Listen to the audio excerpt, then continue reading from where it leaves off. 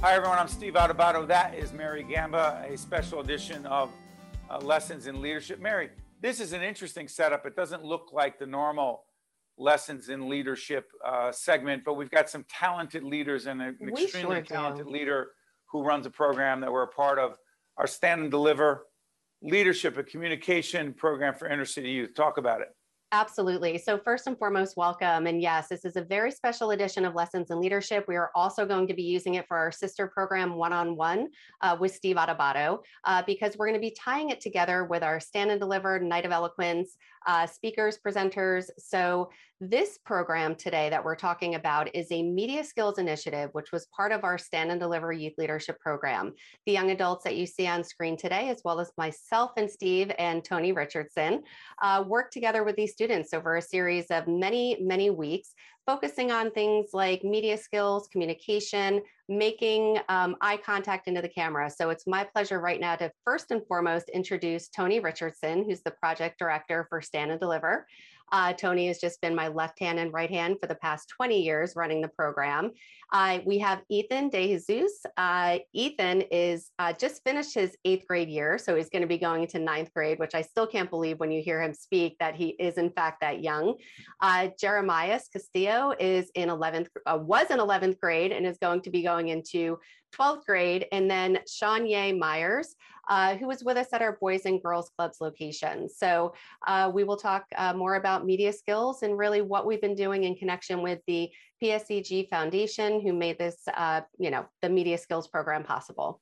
You know, Tony, it's so interesting. We had these young leaders as well as a range of others, and we talked them media skills. Real quick, before I go to Ethan, what the heck are we doing teaching media skills to 12, 13, 14, 15, 16, 17-year-olds? Why is that even relevant?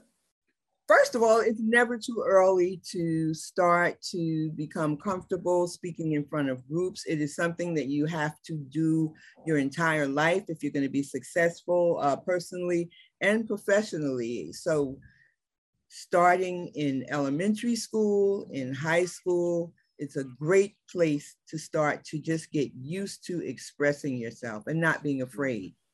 So on that note, Ethan, let me ask you, you were part of every one of our seminars. What was the most significant lesson or tool that you took away from that series that you said, hey, this is going to help me be a better leader and communicator moving forward? Ethan, go. One of the most important things we learned is definitely contact, because that can reel somebody in. Just looking at the camera, it makes someone listen to you more. That's probably one of the most important things, because you want to reel people in whenever you're talking. So hold on, you've been in all these classes, and now, as we tape this program in the summer of 2022, previously there were a lot of remote classes. Did you find teachers as well as students not knowing where to look until you started doing this seminar with us? Yeah, definitely. I don't know who to look at. No, and I've seen a lot of people not know what to look at either. And it really throws me and everybody else listening to them off, because they probably don't even know what they're looking at, and doesn't strengthen their point, what they're talking about. So think about this. Ethan, I'm sorry for interrupting, Ethan. One of the things about remote communication is a little delay. Ethan is down here. Shanye is down there. But Shanye, if I'm talking to you, we did this in the seminar. If I'm talking to you here, because you're on my screen over here, Shanye, but the reality is I've got to practice looking into that camera. How challenging was that for you, Shanye? It was really challenging to keep my eyes and directly in front of me, rather than to look at people, as you can say, you're down here on my left side. So yeah, it was really challenging for me. But after practicing, after a while, I finally got the hang of it.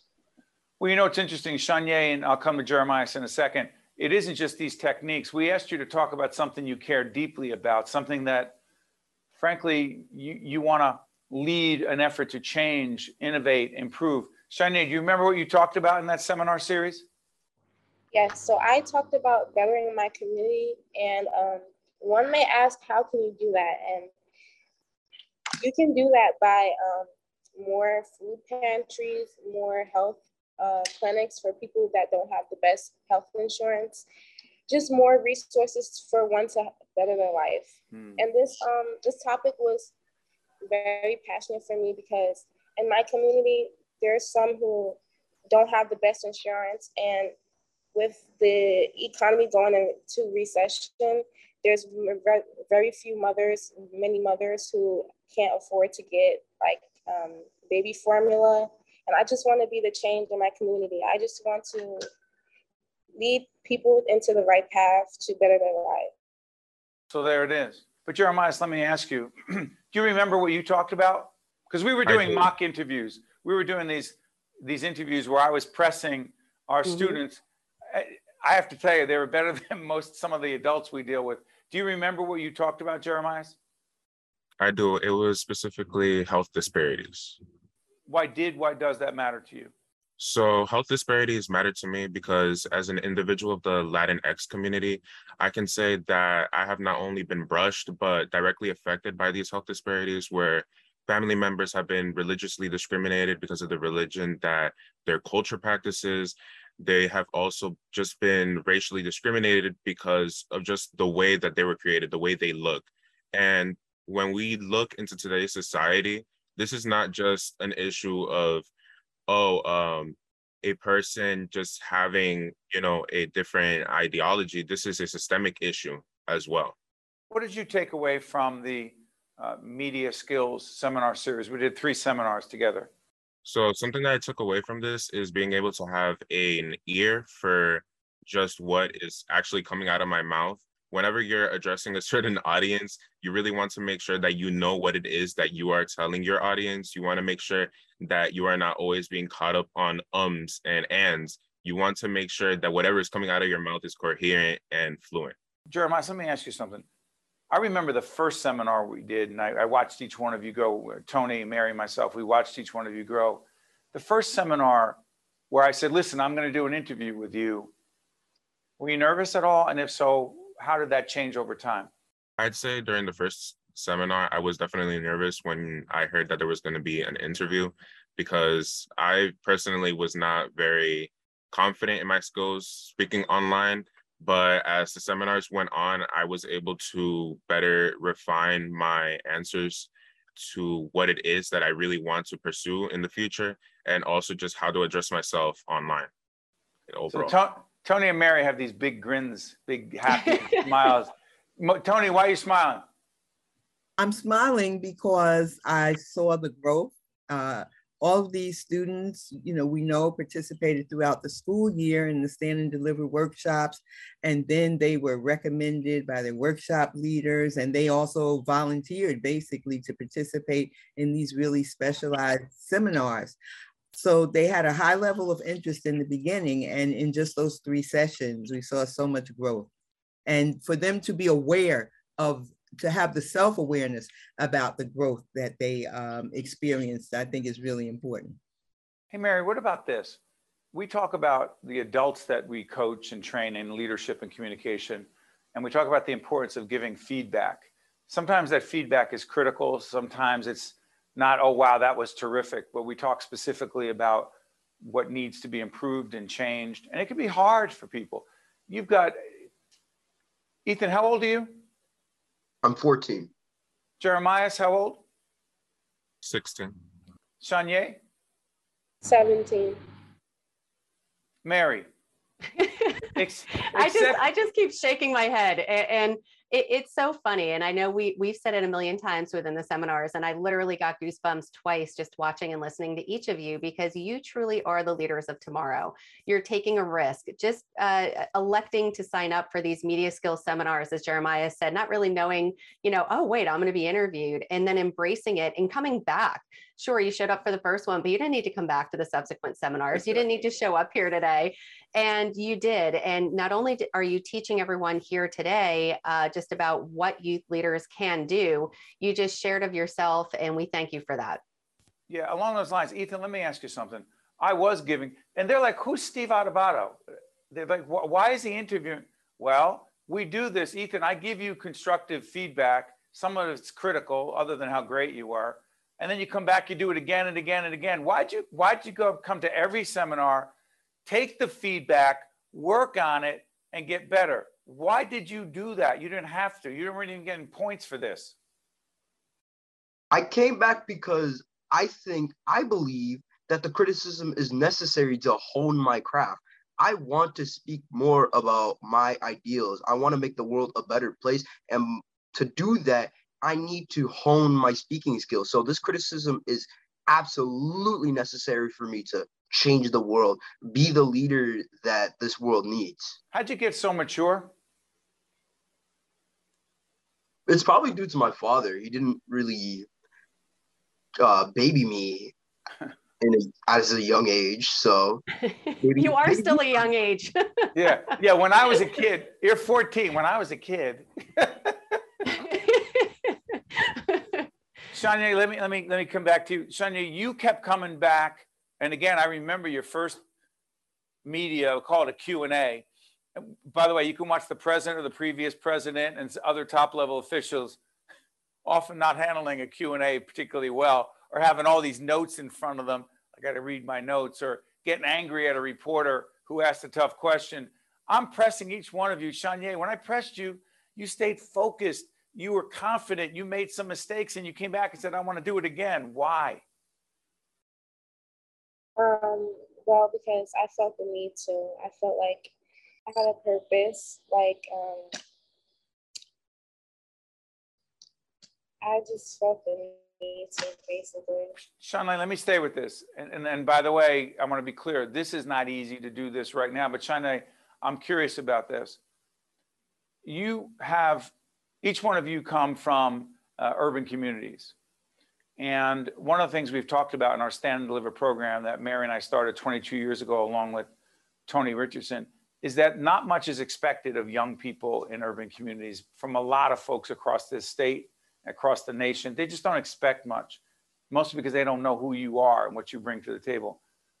Shanya, what is one thing about you that you believe over time will make you a really great leader?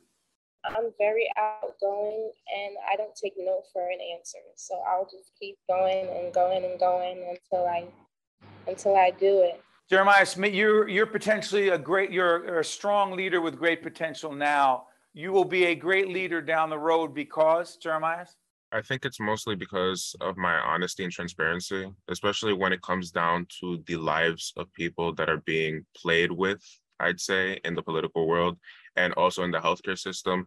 This is something that we need transparency and honesty to address completely. Tony, what has this program done for you? What this program has done for me as an educator is just allow me, I'm a retired educator. So working with Stand and Deliver and working with the students here allows me to stay in contact with young people. And that's been important, my whole life. Like a lot of people don't understand what young people are saying, aren't connected to what they're going through. And even though I'm not in the classroom now, working with this program has allowed me to stay in touch with the pulse of young people in our community.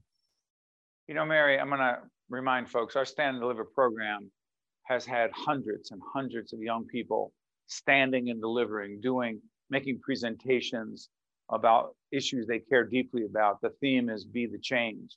What change do you propose? What role will you play in making that change in your community? If you go on our website, which I hope our team puts up right now at steveadubato.org, Mary, people click on Stand and Deliver, right?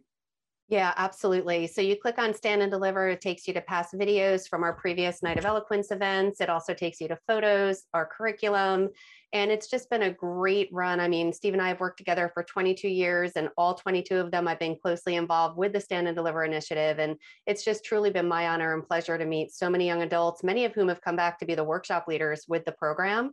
So that just goes to show you that, no matter how old you are, 15, 17, 18, you truly can make a difference. So I thank each and every one of you for being here today and for letting our audience know just the message that you have. To Jeremiah, to Shanya, to Ethan, we can't thank you enough for trusting us. You didn't know me, you didn't know us. You volunteered to be part of this media skills seminar series. And like I said, you didn't get any points, you weren't paid for it, you didn't even get a grade.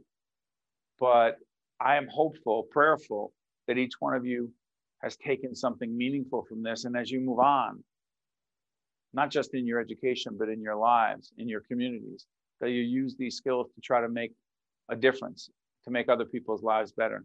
We're honored and proud, honored to have you and proud of each one of you. Thanks so much. This edition of Lessons in Leadership is made possible by the Buccino Leadership Institute at Seton Hall University, Prager Metis, Valley Bank, the International Union of Operating Engineers Local 825, the North Ward Center, the New Jersey Sharing Network, Delta Dental of New Jersey, Kessler Foundation, Veolia, Resourcing the World, and Seton Hall University, showing the world what great minds can do since 1856. This is Mary Gamba. If you want more leadership tips and tools, log on to stand-deliver.com. That's stand-deliver.com. Promotional support for this edition of Lessons in Leadership with me, Steve Adubato, and my colleague, Mary Gamba, has been provided by NJ.com, NJBIA, and New Jersey Business Magazine, CIANJ, and Commerce Magazine. Valley's all about making life easier for clients, and that's why we're all about smiles, too. So every day, we make it possible for home buyers to become home owners, for folks chasing their dreams to become entrepreneurs, for parents to plan today for their children's tomorrow, and for communities to get better every day. You see, when we know we've put a smile on a customer's face, well, that puts one on ours, too. When I started working with children with autism over 25 years ago, my mission began. Autism is a multifaceted spectrum condition which challenges our system of standard norms. What autism has taught me is that there is no cookie-cutter child. Our differences ought to be celebrated, not separated. So today, take a moment to say hi or smile at someone who might be a bit different. Acceptance starts with you. Mary, we just talked to these young leaders in the Stand and Deliver program who went through this media skills seminar series. And what's ironic is that, and maybe it's fortuitous, this happens to be the 100th edition of Lessons in Leadership. Sylvester just reminded us of that, or who handles all of our editing and so much more. How appropriate this is our 100th broadcast. It is so appropriate. Just seeing the leaders of tomorrow and hearing their voice, and 100 years from now when we are not here, it's so great to know that following in our footsteps and really just, making their own trail and their own path. And it just could not be more appropriate. And I can't believe that we have done 100 of these. So Sylvester, thank you so much for reminding us. Yeah, to Sylvester and to Elvin and Frank and Scarlett and Amy and April. Who am I missing, Mary? Did you say Frank? And if not, we're going to say him twice. Okay, good. Yeah, Frank, the Frank Brown. It's appropriate. And also the transition. We interviewed, this is a tape piece that we did a while back with Tom Zaki. Tom Zaki is the founder and CEO of TerraCycle. Tell everyone what TerraCycle is and what the heck it has to do with innovation and leadership. His story is amazing. So he talks about how he was at Princeton University as a student, and then he left because he became obsessed with and had a love affair with garbage and trash. And it sounds hysterical. And it's even crazier when you hear what they do. They take dirty baby diapers, they take cigarette butts, and they recycle them. So their slogan, and I'm probably just paraphrasing this a little bit, they recycle the unrecyclable. So things that would ordinarily just land in a landfill somewhere, they recycle them and find new ways of using them. So to me, there is no greater way to prove innovation truly exists and entrepreneurism exists as well, just by watching this interview. It's so funny. People talk about, right, your iPhone. Oh, Steve Jobs. Oh my, yeah, I know. Yes, innovation, leadership, creativity, change the world. But he ain't the only one. Exactly. And is not the only one. So that's why we have Tom Zaki from TerraCycle. Check this out. For Mary, myself, and our entire team, and for you, everyone watching right now, we thank you for being part of 100 broadcasts of Lessons in Leadership. Hopefully there's another 100 plus after that, and there would not be any of it if it weren't for Mary Gamba. Check out Mr. Zaki. Talk about innovation. We are honored to be joined by Tom Zaki, who is founder and CEO of an organization called TerraCycle. Is that right, TerraCycle, Tom? You got it. Absolutely. And thanks for having me. It's great having you. Based where? In Trenton, New Jersey. That's right. We're talking about Trenton. We're talking about innovation, business innovation. Tell everyone what TerraCycle is. So TerraCycle is a global waste management company. While we are headquartered in Trenton, we operate nationally in 21 countries around the world. And the stuff we do is recycle things no one else recycles, from cigarette butts to dirty diapers, help companies make their products from waste, and even have launched the world's largest reuse platform. So your favorite products in fully reusable packaging. So hold on one second. There's municipal recycling, and then there are companies like yours. What's the difference? Well, so in municipal recycling, what you are recycling is what the garbage company that's contracted can make money at. So an aluminum can, right? The aluminum is valuable enough to incentivize someone to collect it and process it and then make money on whatever they can sell. But 80% of goods you can't recycle locally. That's everything from a pen you may be writing with, to a toothbrush, to a coffee capsule. And TerraCycle focuses only on recycling the things that you can't municipally recycle, by getting a stakeholder who may be interested in it to fund the cost of collecting and processing it. How did you get into this? Because my understanding is, our producer Abby told me that you told her you were at Princeton University. We just actually had the dean of the graduate school at Princeton on. We're taping most of the day today. And I'm thinking, so Tom is at Princeton. He leaves Princeton and does this? How does that happen? Yeah, it's exactly right. You know, I left in the middle of my second year because I got really fascinated first by the concept of purposeful business, you know, viewing profit more as an indicator of health and then using business as a tool for good. And I fell in love with the topic of waste because garbage is filled with all these phenomenal anomalies. Back up, Tom. Yeah. You fell in love with the topic of waste. That's right. Could you explain that love affair? Yeah, it's garbage as a topic to me is like eternally fascinating because it is filled with all these anomalies. So I'll give you a couple of examples, right? Please. We live in a materialistic world. You know, our status in some part, and maybe in no small part, is linked to the stuff we own. But isn't it interesting that the garbage industry will legally own everything you possess with no exception? One day, all your possessions will be legal property of a garbage company. I mean, that's really odd. And 99% of what you buy becomes property of a garbage company within the year of purchase. How do you recycle dirty diapers? So the most important Scarlett, part our here, cameraman, just laughed at that. Scarlett, it's a legitimate question. It is. Seriously, how do you do that? And when, explain it. Yeah, and you know, and we do it today in Japan, France, and Holland. So it's live in multiple countries. And so the first and most important thing is the business model, right? Collecting diapers and processing them is much more expensive than the results are worth. So it's finding a stakeholder, in this example, Pampers, who is excited and willing to fund that solution. And then we set up methods of how do we collect it. We got to make sure it's done safely, do it in ways that consumers will deposit diapers and so on. So we create smart bins that smell control, you know, deploy them in front of retailers. And then we come up with unique technology to be able to turn those diapers into sellable outputs, like plastics and cellulosic material and so on. And honestly, each waste stream has a journey like that. Why Trenton, New Jersey? You could be a lot of different places. Why Trenton? Certainly so, yeah. I mean, to be very honest, when I first left Princeton, I needed to find a facility, and Trenton was the closest place that had affordable real estate. That's the honest story. But since being here for 20 years, I have really fallen in love with this town in that it is the best location in the Northeast, you know, right between Manhattan and Philadelphia. We have about 600 team members, and many of them live in those cities and commute here. And also the city, you know, both the state and the city government leaders are here to help us. You know, they're coming through our office all the time, helping and thinking through, you know, how this company can succeed. So we are, and it's purposeful to be here. You know, it benefits the city much more than if we located in Brooklyn or San Francisco or somewhere else that already has a lot of exciting companies in it. How many people do you employ? 600. Wow. In and of itself, the idea, the reality of we employ at any one time 8 to 10 full-time people and a bunch of freelancers who are just incredibly talented and make things happen.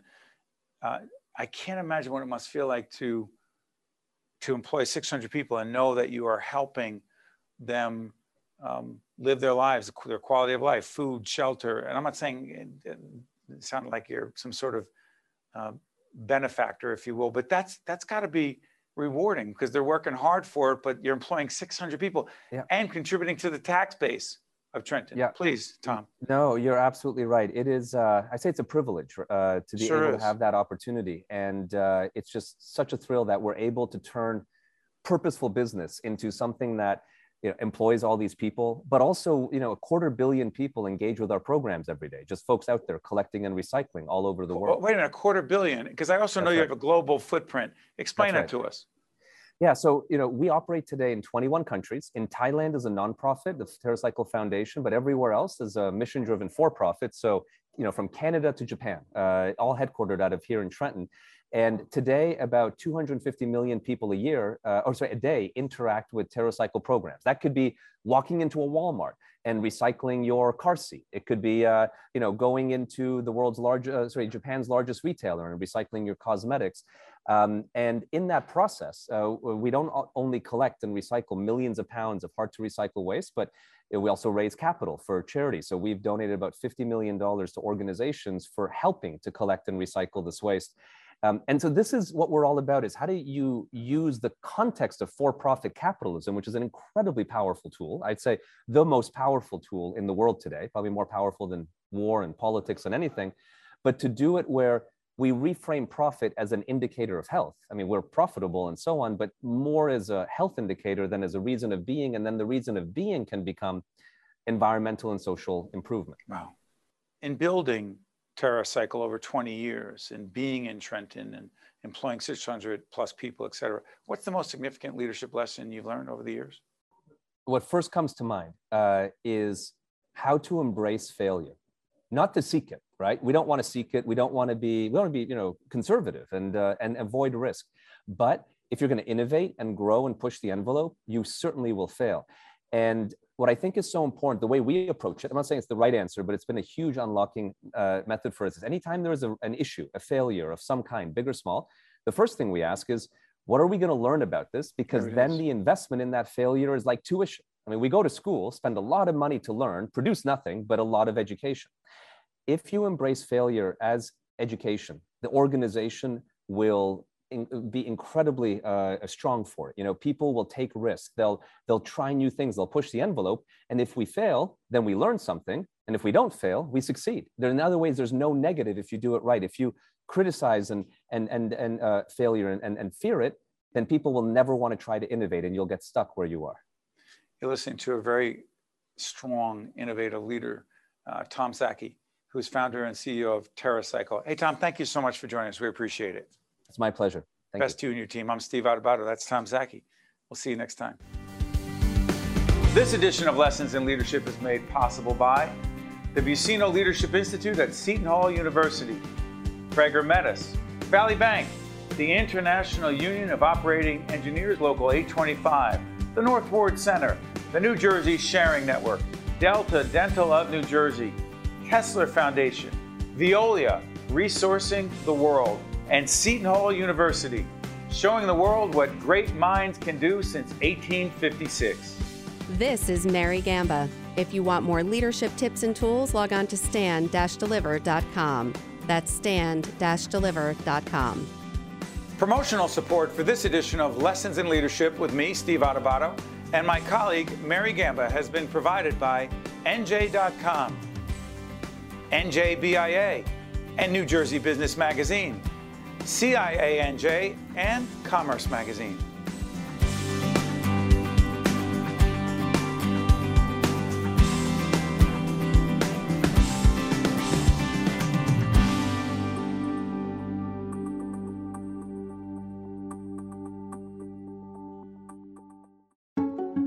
Valley's all about making life easier for clients, and that's why we're all about smiles, too. So every day, we make it possible for home buyers to become homeowners, for folks chasing their dreams to become entrepreneurs, for parents to plan today for their children's tomorrow, and for communities to get better every day. You see, when we know we've put a smile on a customer's face, well, that puts one on ours, too. When I started working with children with autism over 25 years ago, my mission began. Autism is a multifaceted spectrum condition which challenges our system of standard norms. What autism has taught me is that there is no cookie-cutter child. Our differences ought to be celebrated, not separated. So today, take a moment to say hi or smile at someone who might be a bit different. Acceptance starts with you.